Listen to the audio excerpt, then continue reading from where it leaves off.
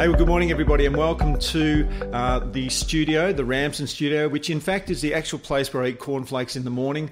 So welcome to just after breakfast studio time. I've got Shabu with me. In the last couple of weeks, we've been obviously dealing with Exodus, and a couple of weeks ago, Shabu had a few questions that were asked of him after the sermon, which I thought he was very courageous in answering, but there were many that we didn't actually get a chance to do. So what we're going to do in a series of little videos is to deal with some of those questions as best we possibly can, not going into huge depth. In fact, the reality is some of these could turn into sermon series because of the depth of the questioning and what's behind them. But what we want to do is, and our intention is to give you a quite simple answer as we see it, and as Scripture sees it, as we see Scripture sees it, to some of these questions. So we're going to get started with this morning. So let's get going with the first question. Shabu, we're not in church, we are at my table, and yes. I have the first table question, and it's an interesting one because it says, how did Pharaoh's magicians imitate the first two plagues? And that is an interesting one, isn't it? Yeah. That they were actually able to imitate what Moses had been given by God to be able to do. And yet they came out and did that. Yep. And the question's got to be, well, how is that possible? Yeah. What do you reckon, mate? I think a couple of things is when we hear the word magicians, particularly in our Western sort of Australian world, I'm thinking about that person who pick a card, any card. Yeah, or who comes to the kids' party and you know does some sort of little trick illusion. In the ancient Near East world, a magician was as close to a priest. Or someone who worshipped the foreign god or was a priest to that foreign god. Okay, so these guys were like Pharaoh's priests, secular style. That's right. And so they were sorcerers. They practiced what they call dark arts or magic arts.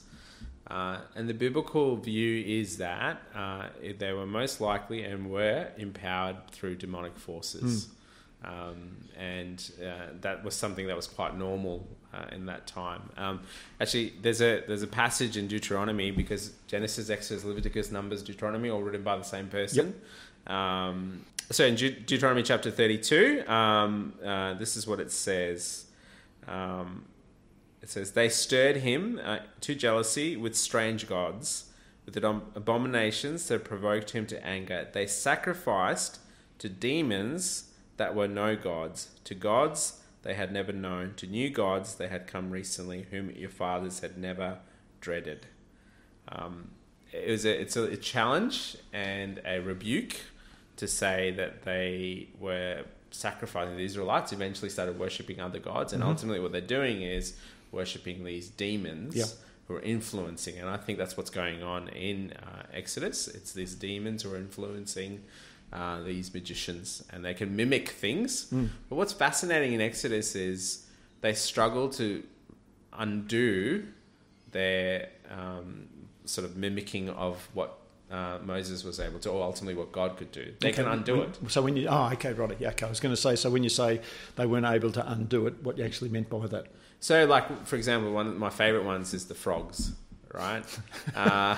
Because it's good, Shabu. Yeah, the frogs plague is great because on one hand, God brings the frogs out, shows he is the one who's the creator, who's in charge of all things. He can command frogs to appear from everywhere and anywhere.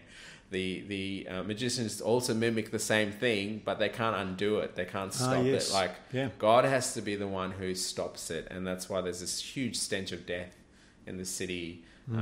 God is the one who, you know, is able to stop the blood in the Nile. God is the one who has the ability to also have a snake come out of a staff that he promised Moses. The magicians were the ones who were able to do the same thing, but the snake that killed all the other magicians, one was the one that God. So it's showing that Satan and demons are very good at mimicking and destroying. They are unable to create and recreate. Like God is the only one who can do that. Yeah, good answer. It's interesting too, when you think about some of the plagues, you have the killing of all the firstborn. That was sort of like the frog plague in many respects, wasn't it? Because everybody croaked. That's good. So all jokes aside, for the moment, it's interesting when you get into miraculous signs and demonic signs compared to what Jesus was doing in the New Testament. Because one thing that really differentiates Jesus from demonic signs or satanic influence is simply this. satanic influences and demonic influences could not raise people from the dead. Yep. And there's a huge difference when it comes to that. And certainly that would be the case in the Old Testament too, that God could raise people to life, and yet you won't find these demonic forces doing that. Yep. And that's one way to be able to differentiate. Yeah, that's great, mate. And it just reminded me as well as we were talking, so there's great stories in Acts that reveals this truth, right? So you've got in Philippi where Paul arrives as the girl who is demon possessed, and she's can tell the future, and she's basically a slave. She's enslaved to these guys that aren't really happy when things happen. She's enslaved to the guys and to the demons, and it's only through the power of the gospel and through Paul proclaiming the truth that she's able to be free from it, you know. So, and were they able to take her back into her old state? No, that's right. Yeah, Exactly. It's good.